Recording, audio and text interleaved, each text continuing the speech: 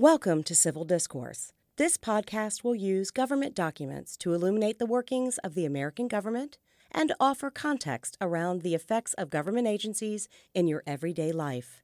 And now your hosts, Nia Rogers, Public Affairs Librarian, and Dr. John Augenbaugh, Political Science Professor.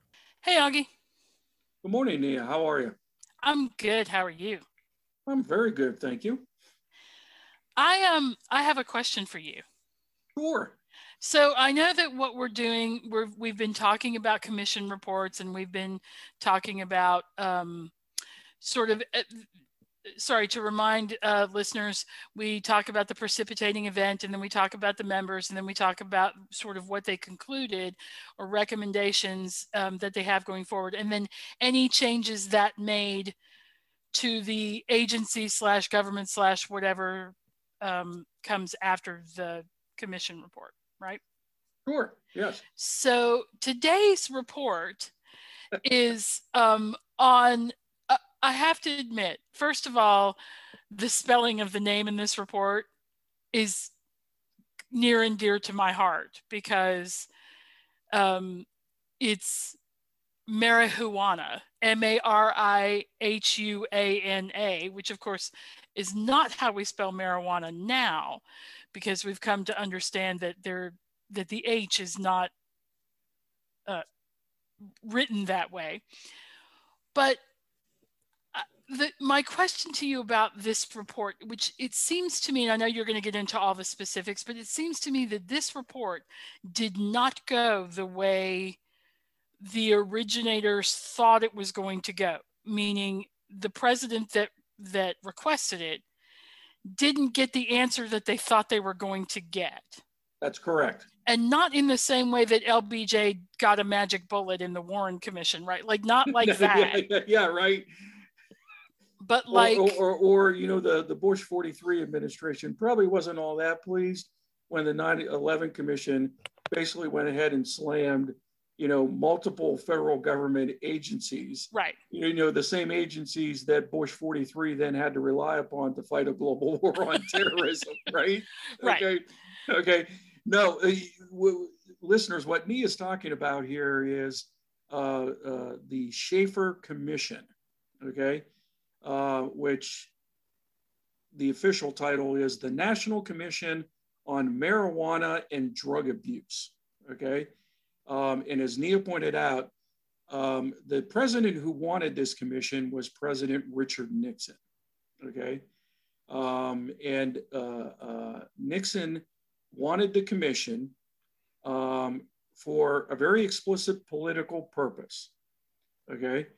He wanted a commission who was going to report that the hippies, okay, who were using marijuana were a threat to American society, and therefore the federal government should include marijuana as a controlled substance, which could be prosecuted by the federal government. That's what he wanted from the report. Instead, those hippies with their long hair and bell bottoms, which, by the way, bell bottoms were a menace to American society, but not in the way that he, I think, was thinking of. Yeah, because Nia, you and I are old enough to where we were at the end of the bell bottom generation. Right. And for anybody who's ever tried to wear bell bottoms and then like even tried to walk quickly, okay, they are a danger to just basic walking, right? Okay. And because they're so long and so wide, they pick up all manner of crap as you're walking along, right? Leaves and they were impossible to keep clean, right? And then they got torn and ragged on the bottom, and you thought at the time that was cool looking, but now you just realize that you just looked ratty. Yeah. Yes. Yeah. So, sorry, younger viewers, younger listeners, what we're talking about are jeans that flare out at the bottom where your feet are. Those were called bell bottoms. Bell bottoms, right? They were made popular by the heretofore mentioned hippies that Nixon disliked. Now, Nixon disliked hippies for a lot of reasons, right? Like they were anti-war and they were anti-him, and they had there was a lot of demonstrations.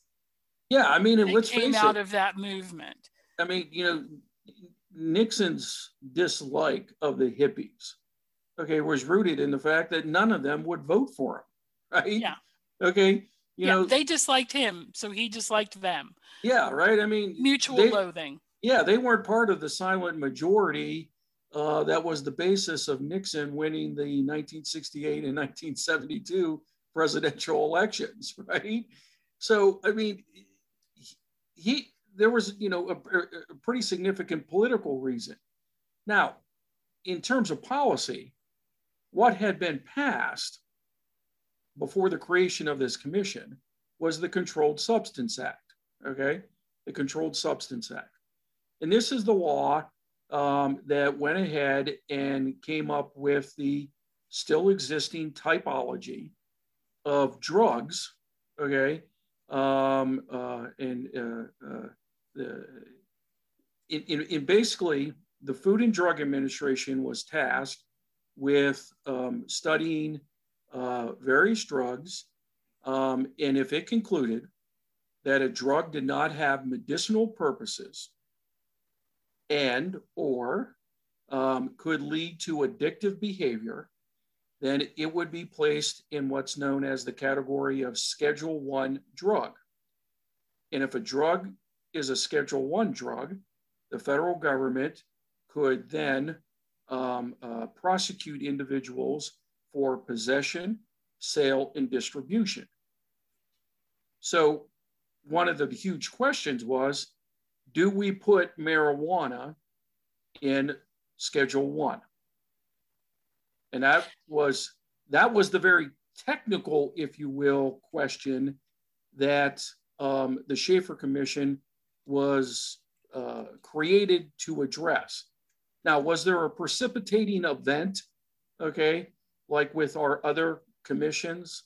Was there an assassination of a president? No. Did a space shuttle blow up? No, right? Was there terrorist attacks? No. But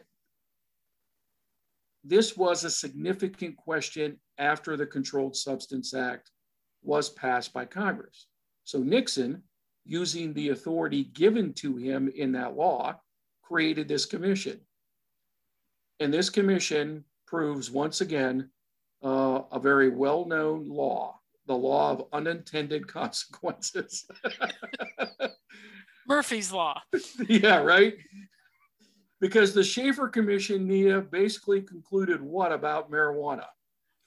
I think that they conclude that it was more or less sort of benign and like not that big of a deal. Yes. The commission met for about a year, and it called explicitly for the decriminalization of marijuana possession. Okay. Now, this, for listeners who don't know, so there's been a long held back and forth discussion in popular culture about the addictive properties and other properties of marijuana. Correct. Way back in the late 30s, early 40s, and I'm sorry, I don't know the date exactly. I want to say 38. I could be wrong about that, so don't quote me on that. There was a movie, Reefer Madness, right? And it was Hollywood's attempt to portray what happens to people who use marijuana, and the guy in it is over the top, dope, fiendy. He giggles a lot and he's really loud and he talks really fast. Some of that are side effects of marijuana, but some of those are side effects of other drugs. And Hollywood just sort of mixed them all in together and said, this is what happens when kids, and the point of it is that it's teenagers. He's a young man, and he smokes pot, and then I think he smokes, but anyway, it's just, it was a way over the top portrayal, right? And then people started actually using marijuana. And by the way, I would like to disclaimer right now that Augie and I are saying you should follow the laws in the state in which you live about access to marijuana and its legality. We are not encouraging people to break the law in order to try/use/whatever marijuana. If it's illegal in your state, don't do it in your state. Yeah, and I would go even further, guys. No matter what we say in this particular podcast episode, okay, the use of any drug, whether it's nicotine, alcohol, marijuana, whatever the case may be, okay, there are health effects of using any drug, and right. we're not encouraging people to use marijuana, nor are we discouraging people from using marijuana, okay. But what we are talking about here is how this commission report, okay, was one of the, shall we say, seminal events in the discussion of marijuana as a drug and whether or not the government should regulate it, prohibit its use, okay, etc. In the movie that Nia is referencing, Reefer Madness, it was made in 1936, right?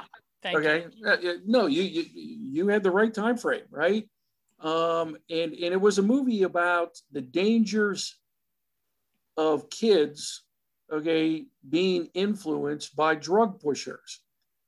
Okay, the problem is the main character in this movie, okay, was exhibiting behaviors that you saw from a wide array of drug usage, right? Well, and it was originally I think it was financed by a church, or there was something there was a purpose behind that film. Oh, it was propaganda. I mean, there was no doubt about it. It was a propaganda movie. Right? And it held for a long time. Like, people thought that's how people who were smoking marijuana, that's how they acted. And I'm telling you, it's one of those moral movies where every bad thing that can happen to all of the people who smoke marijuana does. They get murdered. There's suicide. There's a car wreck. Because they were trying to reinforce the point. Don't do this, kids. Don't do this. And then sometime in the 60s, people, well, I wouldn't say in the 60s people started using marijuana, because they had used marijuana all along, but it became more popular, and they realized, hey, this reefer madness thing isn't actually happening to most of the people that I know, right? It's not crazy, violent. In the Schaefer Commission basically concluded what doctors have been saying for decades, okay? Which is most users of marijuana tend to be, quote, more timid, drowsy, and passive. Okay. Which I'm not saying that I've ever used marijuana, but I recognize those characteristics. So, I mean, in the Schaefer Commission actually recommended decriminalization and using other kinds of social measures to discourage use. Because the Schaefer Commission actually pretty, what's the word I'm looking for?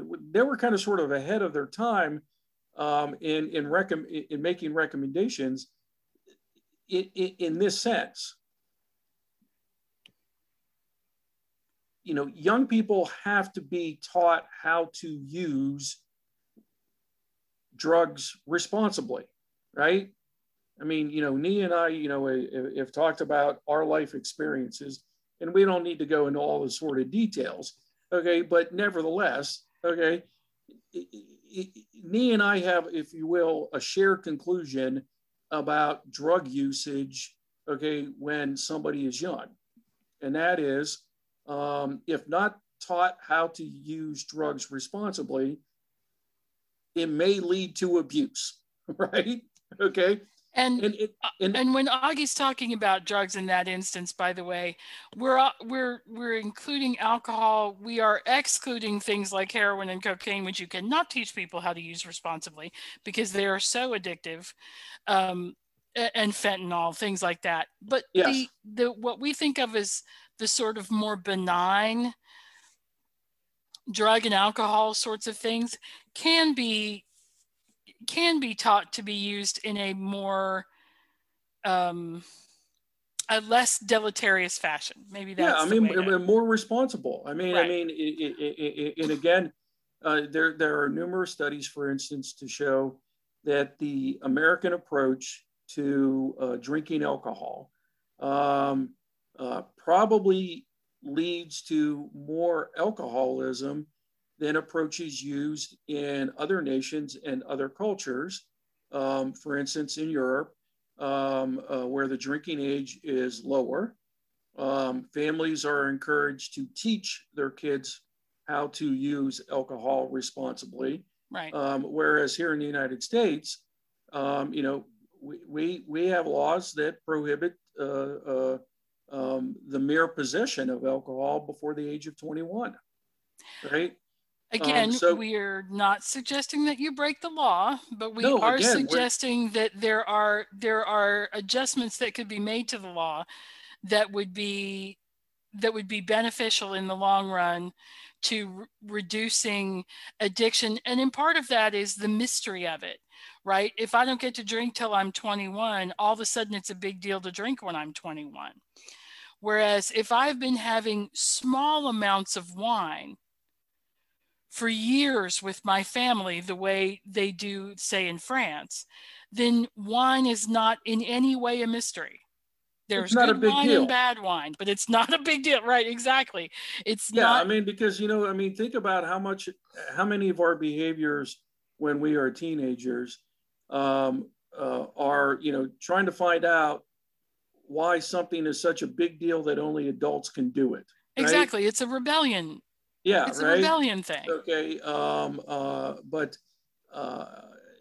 So for me, what's really fascinating to me about the Schaefer Commission was the commission knew what its creator wanted as a report, but yet they still did a very thorough job and issued a report that its sponsor, President Nixon, disliked.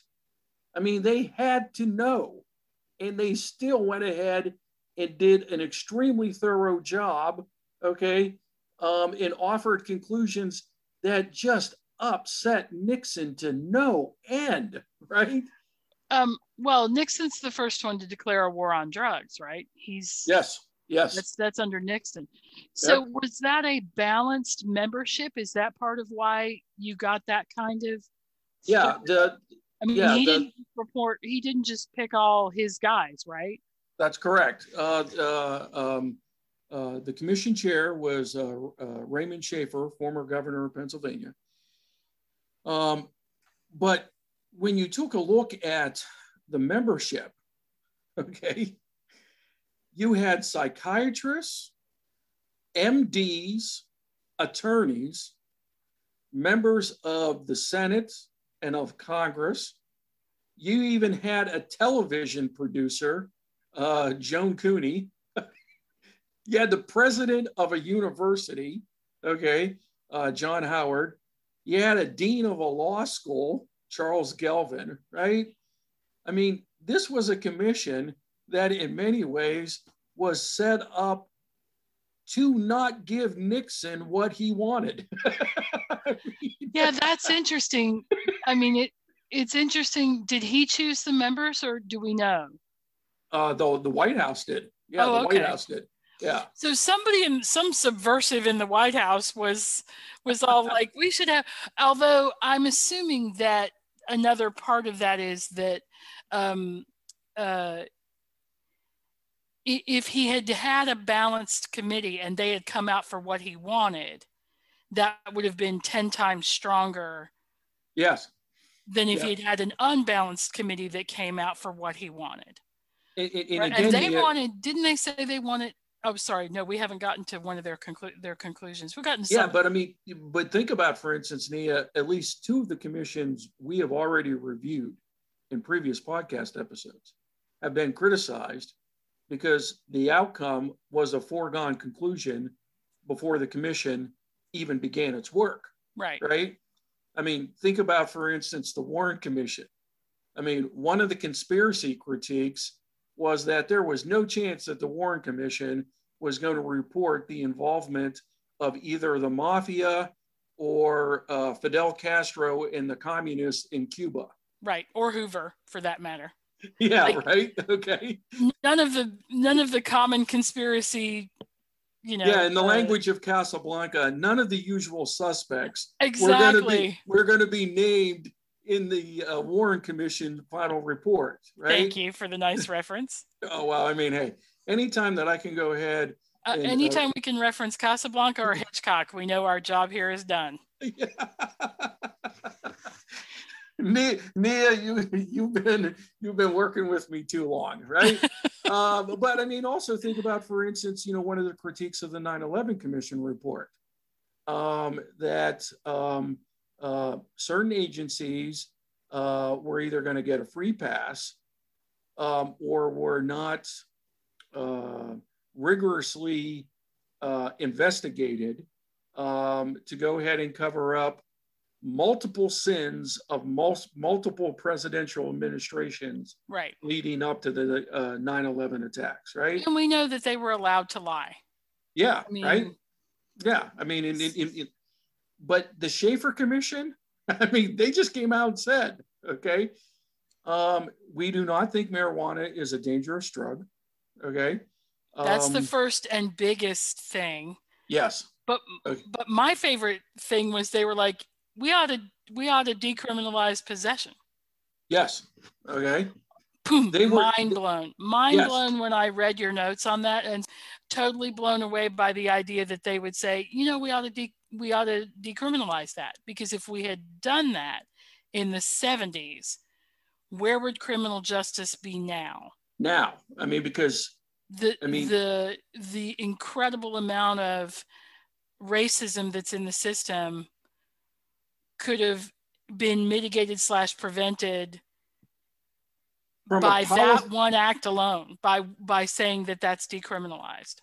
Yeah, I mean, and by making marijuana a Schedule I drug per the Controlled Substance Act, it allowed the federal government, okay, to arrest not only sellers, drug dealers, okay, but those who merely possessed, okay, recreational uses of marijuana, right? Okay. It led to, thousands, if not millions, of young people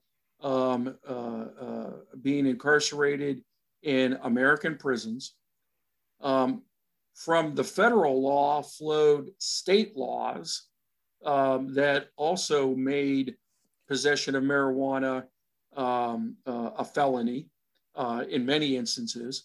So if the feds were not arresting a whole bunch of young people, then the states were. And we should note, mostly young people of color. Young people of color and males. Okay. Right. A huge generation of young African-American males. Okay. It foreshadowed what ended up being the Reagan administration war on drugs. Okay.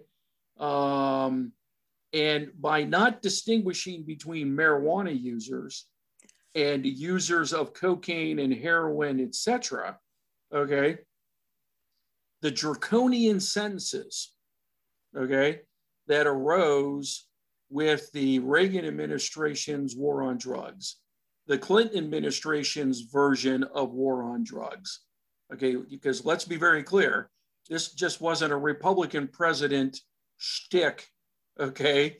Oh, no, this has been... Yes, right?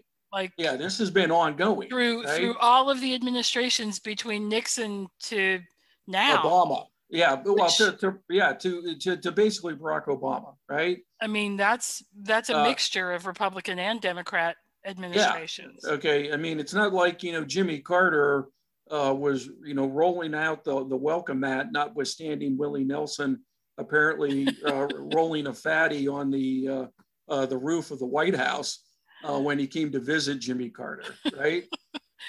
Yeah, and, well, and you know Jimmy what Carter should have been sympathetic because his brother was. Oh yeah, his brother was. We should do an episode on presidential brothers sometime because there have been quite the crew of them over the years. Particularly the brothers.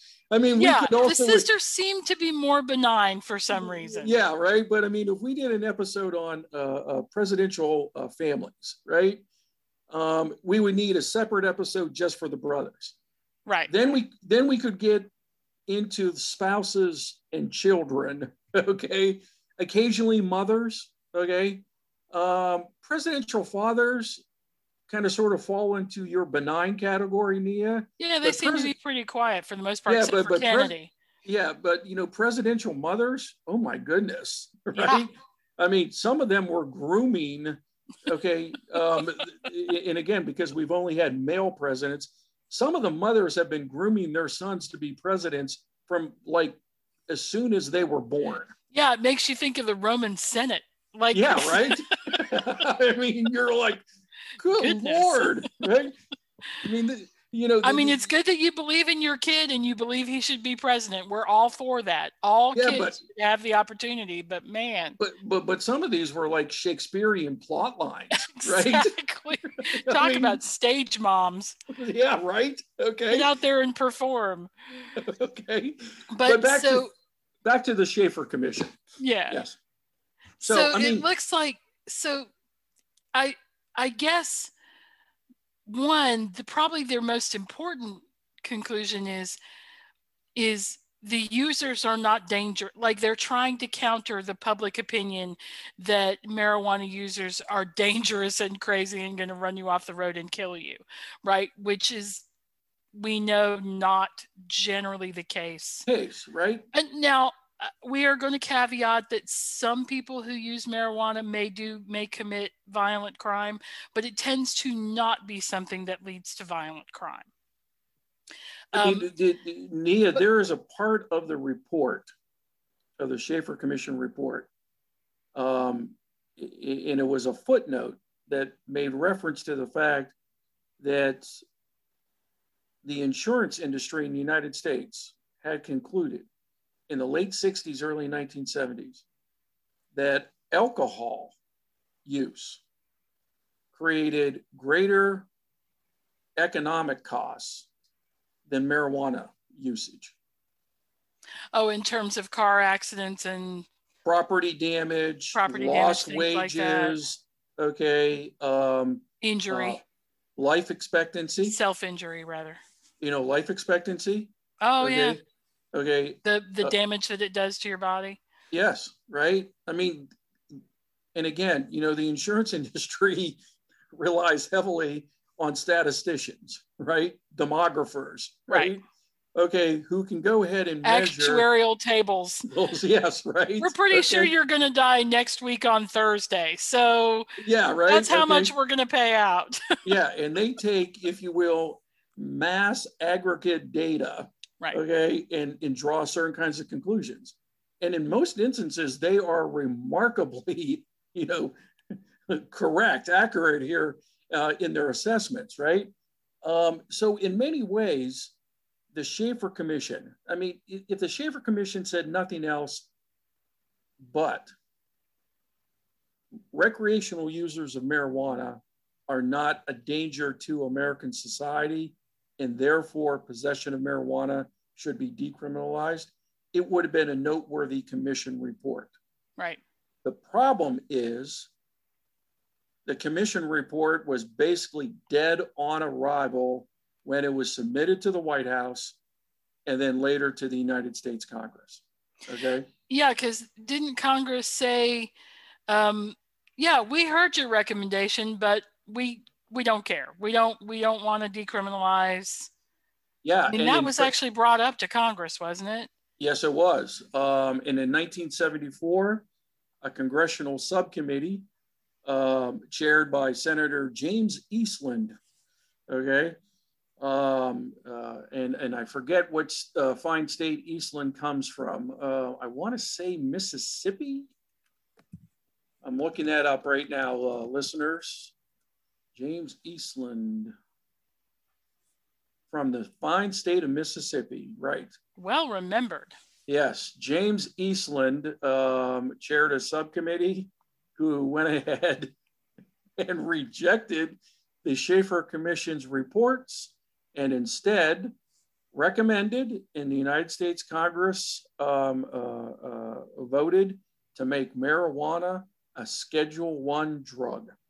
Yes.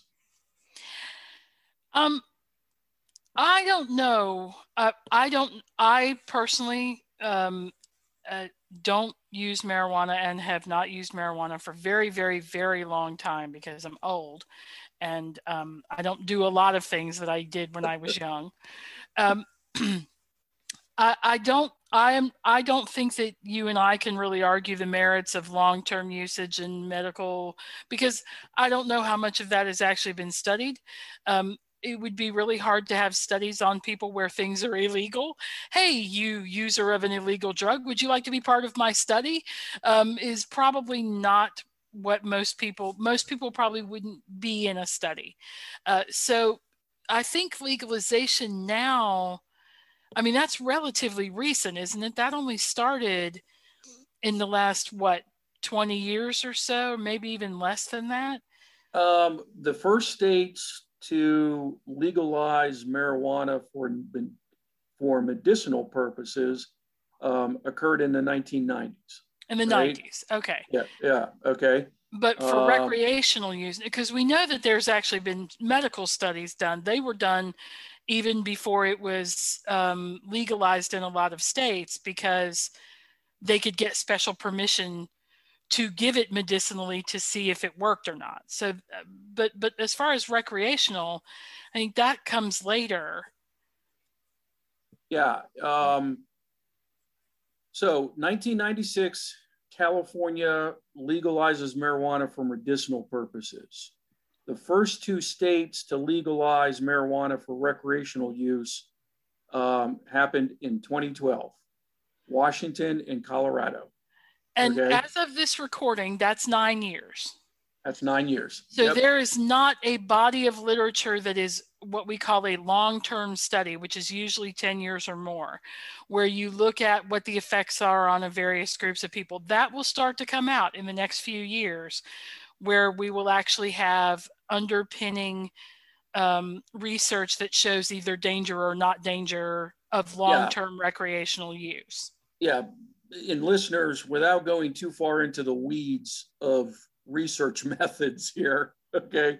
I mean, what Nia is talking about here is if we want to do a quality longitudinal study, okay, we're now approaching, what most scholars believe is a solid baseline. I mean, you would basically like to have at least 8, 10, 12 years, right? Right. You also want to have a sample size that is somewhat robust, right? So if you only have a couple states, it's hard to generalize what might be the experience in other states. But now, Nia, we have 35 states, plus the District of Columbia, that have legalized cannabis for medicinal use. 14 states plus DC have legalized the recreational use, okay? And again, that's all happened, most of those, in the last 4 to 5 years, right?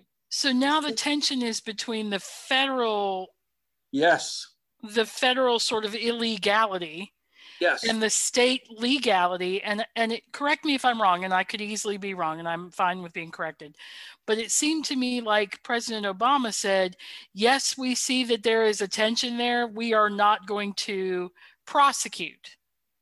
That's how they're going to deal with it. They're going to leave the law in place, but they're not going to prosecute the law. Yeah, because President Obama rather infamously said in a press conference, the federal government had, quote, bigger fish to fry, unquote. Which, I mean, there is something to be said about that, but... See, I've always joked, Nia, that was the wrong food metaphor. He should have said more Doritos to eat. Yes. Yes, that's what he should have said. Sorry, the federal government has more Doritos to eat. He right? totally missed you can tell he's not well. Yeah, he's not a marijuana user. Right. But no. Okay. And if he is, okay. Well done him for making a bad metaphor instead of the perfect one. Yeah, and keeping it under wraps. I mean, because let's face it, in today's media world, what former presidents do is almost as big as news as what the current president is doing, right? Yeah, and if the current president is quiet, then it's bigger news. Yep. Yeah, right. But you make a really good point.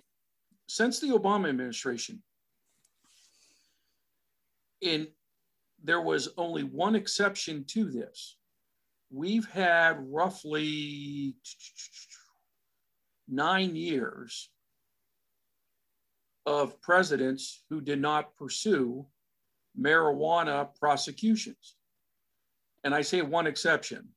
The first 9 months of the Trump administration, when Jeff Sessions was Attorney General, okay, he actually, wanted the FBI and the DEA to go after marijuana users because Jeff Sessions believes that marijuana is a gateway drug, that if you start using marijuana, it will lead to you using harder, more addictive drugs. Can I point out, you just said a word. Gateway drugs. No. What? You said believe. Yes. And that is because there's no research. Yeah. We can stop believing a thing about this and actually research a thing about this and know.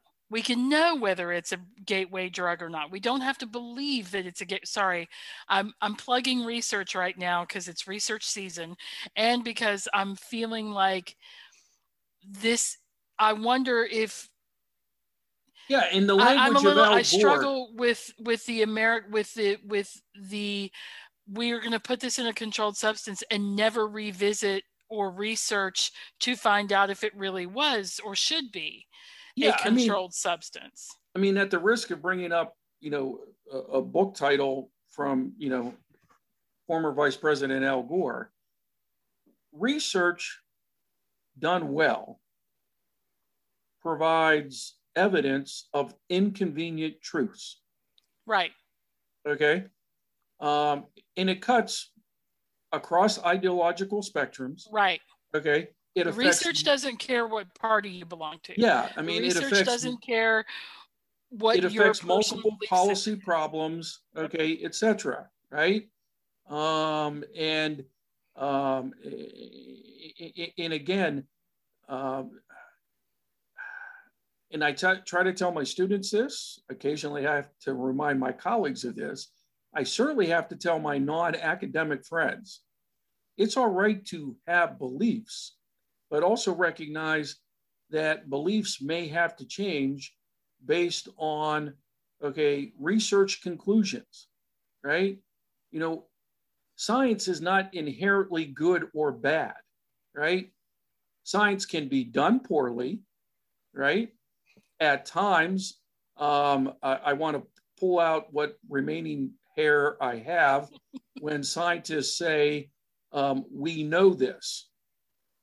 And then they have to afterwards say, well, maybe we were wrong. Well, why don't you just come out and say, this is what we know, but we may not know everything. Right? Well, or this is what we currently know, or currently believe to be true based on the evidence thus far. Right? Currently, we believe ourselves to be alone in the universe based on the evidence thus far. Right? When Klaatu lands in Times Square, and for those of you who don't know who Klaatu is, shame on you. And steps out of a ship, we will be like, aha, the evidence has changed and now we know we are not alone in the universe. Like the scientific research so far in regards to marijuana being a gateway drug it isn't a gateway drug. Right. It is not. Okay. Now, as Nia pointed out, and even some of the studies that have concluded that, we may not necessarily know for sure because the population that would have to be studied would have to go ahead and acknowledge years of illegal behavior. Right. Okay. And a lot of people, okay, who engage in illegal behavior don't even want to tell researchers, hey, guess what? I've been engaged in illegal behavior for 15, 20 years, right? Well, and if you ask a cocaine user, did you use marijuana? And they say yes, correlation is not causation. That's right. Okay. Yeah. Did you ask them about the other things they did? Did they also, burn incense? Did they use, did they grow up in a dysfunctional family? Right. Did they grow up in a single parent household? Do they drink alcohol? Yes. Okay. Did that lead to cocaine use? Probably not, but that doesn't mean, So there's a lot do they engage in other addictive behaviors which actually suggest a different psychological problem, okay, other than drug abuse and addiction, right? These are all variables, right? These are all variables. But you did point to the larger, if you will, federalism issue here, right? Because technically, marijuana is still, by law, a Schedule I drug, which means unless Congress goes ahead and changes the law, a future presidential administration could go ahead and do what, Nia? I assume they could start widespread arresting all the people in the states where they say it's legal. And I would assume that knowing the federal government the way I do, that what they would do is stake out all the medicinal shops, and then they would do a large sweep of all of the people who bought something in the last 6 months or a year or whatever, and just similar to what is happening, and not the same thing by far, but similar to what is happening with prosecutions in the January 6th riot, which people went home and now they're getting visits from the federal government saying, oh, by the way, we found you in this crowd shot and we used, our various methods of forensics to find you. And now we'd like to arrest you or at least charge you with something. Or, at least have a very unpleasant conversation with you. Right. Exactly. So I'm assuming that it would be something similar. I mean, a president could now, like Joe Biden could tomorrow decide, you know what, I'm rounding up everybody who's used marijuana in the last 6 months.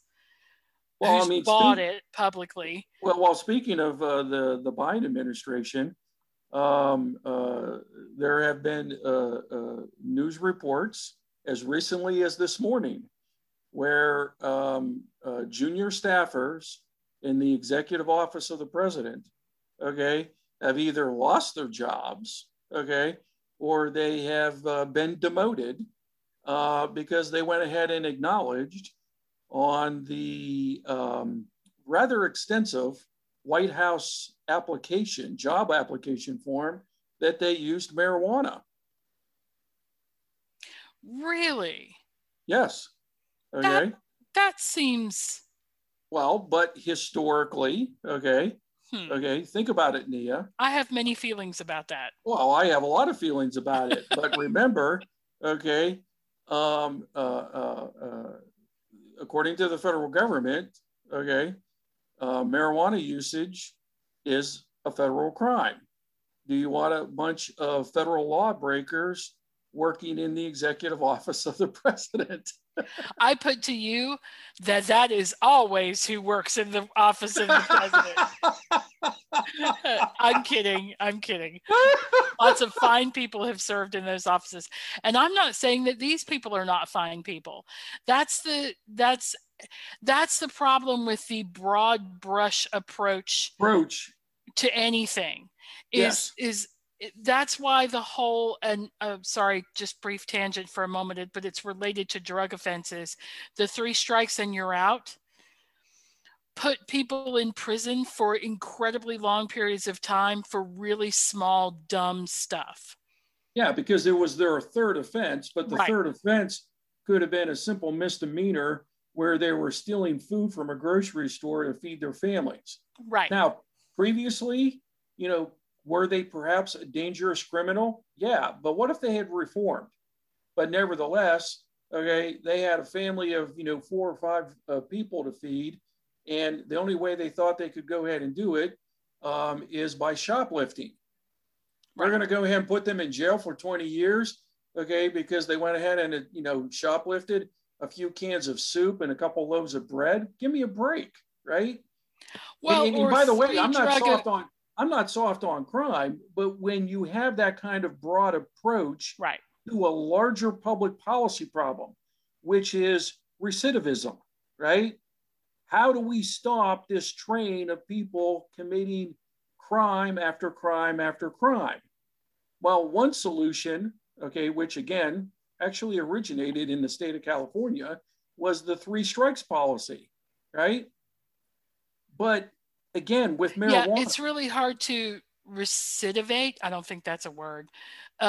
It's really hard to commit another crime if you're in prison. Yes. Like, okay. we'll take down that recidivism rate next really low by just keeping everybody. Yes. But on the other hand, is that the society you want to live in? Yeah. Do you want to live in a society where you're locking up a whole bunch of people who potentially could be productive members of society? Right. Right? Because let's face it, it's far more expensive, studies have shown, to keep a person in jail for a year than to go ahead and give them job training or community college classes, okay, or basic life skill classes, right? And that's not to say that the people who are out here who are selling 8 tons of weed, right? The huge distributor guy, like, dude, you're going to prison, and nobody feels bad for you.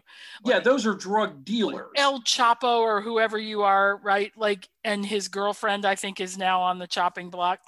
Chapo. I didn't mean to do that, but occasionally I get a pun in. But nevertheless, but like those guys, that's not who we're talking about. We're talking about your casual recreational user who's buying less than an ounce. They just want to buy a couple of, well, they want to go ahead and have enough to roll up a couple of cigarettes, smoke a little weed with some friends, play Trivial Pursuit, eat Doritos, and go to bed. Well, in the logic of the Schaefer Commission recommendation was, how's that any different than the person who wants to go ahead and have a couple beers at the end of a hard work week? Right. Okay. Or in my instance, last night, I graded 15, 20 midterm exams. And afterwards, I poured myself a couple fingers of scotch. Right. Okay. I didn't abuse medicinal. At that point, it was medicinal. Yeah, right. I mean, stress reliever. It was a stress reliever, right? Okay. Because if I had read one more midterm exam, I was going to start putting some comments that were not constructive on the exam. But you didn't get in your car and drive. No. You didn't violently interact with anybody. Nope. You listened to some jazz. Yes. And then you went to bed. You are correct. I pulled up some John Coltrane, okay? I had a couple fingers of scotch, okay? And I started reading a fiction book, okay? And I woke up this morning and I was, ready to roll in regards to recording this podcast episode.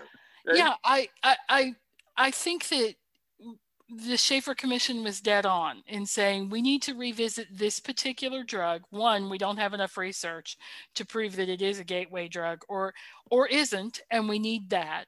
But also, it doesn't do what you think it does. It doesn't do with a lot of the other substances. I mean, the other substances on the substance one are Schedule 1. They're horrific stuff. That's cocaine and heroin and meth, right? It's and the fentanyl. Synthetic stuff, fentanyl, right? The synthetic stuff that really is incredibly life altering when used in any sort of regular fashion. Yeah, and again, guys, Nee and I are not necessarily recommending that you go out tomorrow and smoke pot. Nope. And smoke pot. No, we're not saying that, but the Schaefer Commission report points to, I think, one of the purposes of this podcast, which is let's have a conversation. Right. Okay. What right. do we know? What do we not know? Okay. Exactly. What are the consequences? What are the value trade-offs, right? You know, one of the things that the Schaefer Commission report, you know, highlighted was many marijuana users are not bad people. Right. They're not bad people, right? And they're not using every day, and they're not, like, many recreational users use very randomly. It's not even a daily or weekly or monthly. There's no schedule to it. There's no. Yeah, I mean, it's not like they wake up in the morning like, you know, an addict and say, I must have my marijuana, right? I must smoke a bowl, okay, before I can do the rest of my day, right? No, they're not. And if there are a few of those, we need to find out why. We need to be able to research them. And how to give them treatment and how to go ahead and help them figure out how to lead productive lives. Right. So, but folks, if you get a chance, okay. And by the way, we will provide on the research guide a couple links to the Schaefer Commission report. Unfortunately, it actually got published, okay, by, I think, Signet Publishing. Right. And I want to make a note about that. Most federal government documents are available because the federal government is required to make them available. I'm not entirely certain why this one is not available through the government publishing office. And if it does become available, we will put the official link. What we're going to do is put some links from drug organizations, but you have to be aware that they have a bias in promoting, just like this was also used in arguments for the legalization. Like people, this was used hugely in that purpose. So do keep that in mind. And we know that that's a biased use, but we also are trying to get a copy available to people if they can, but you can buy it. You can buy it from Signet. You can also buy it, I think, on Amazon. But yeah, I apologize for that. It is not currently, as far as I'm aware. And I wonder if that's because it was suppressed by the Nixon administration. Not only did we not like your conclusions, we're not going to publish it through the government. Right. Right. So I apologize to listeners for that, but as soon as one becomes available, an official government copy becomes available, we will of course update the guide with that.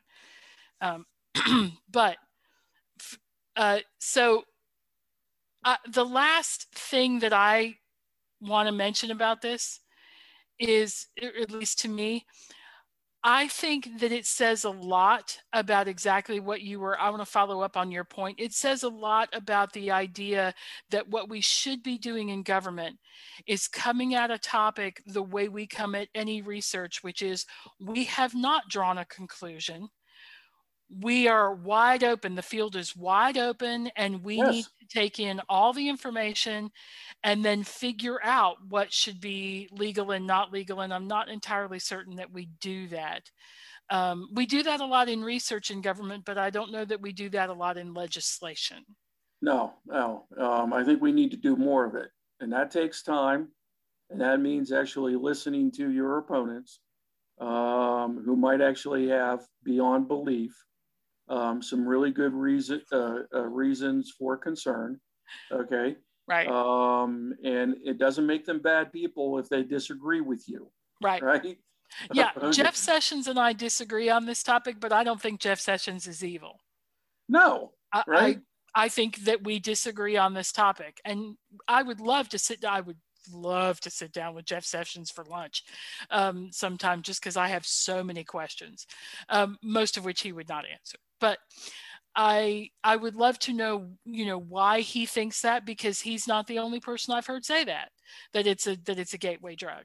And so I'd like to know what his evidence is, and I'd like to know what other people's evidence is, so I can make an informed decision about whether I think it's a gateway drug or not.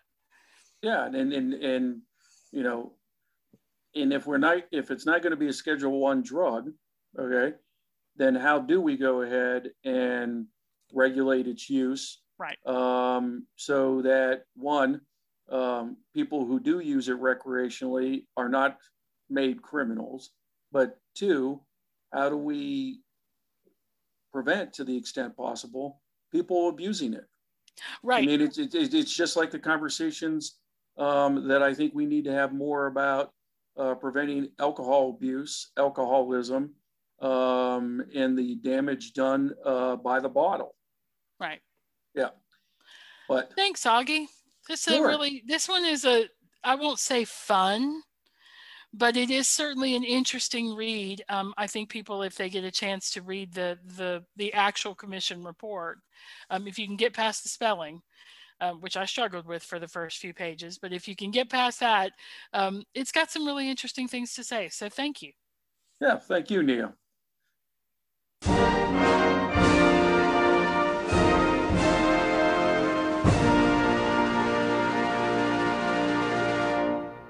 You've been listening to Civil Discourse, brought to you by VCU Libraries. Opinions expressed are solely the speaker's own and do not reflect the views or opinions of VCU or VCU Libraries. Special thanks to the Workshop for Technical Assistance. Music by Isaac Hobson. Find more information at guides.library.vcu.edu/discourse. As always, no documents were harmed in the making of this podcast.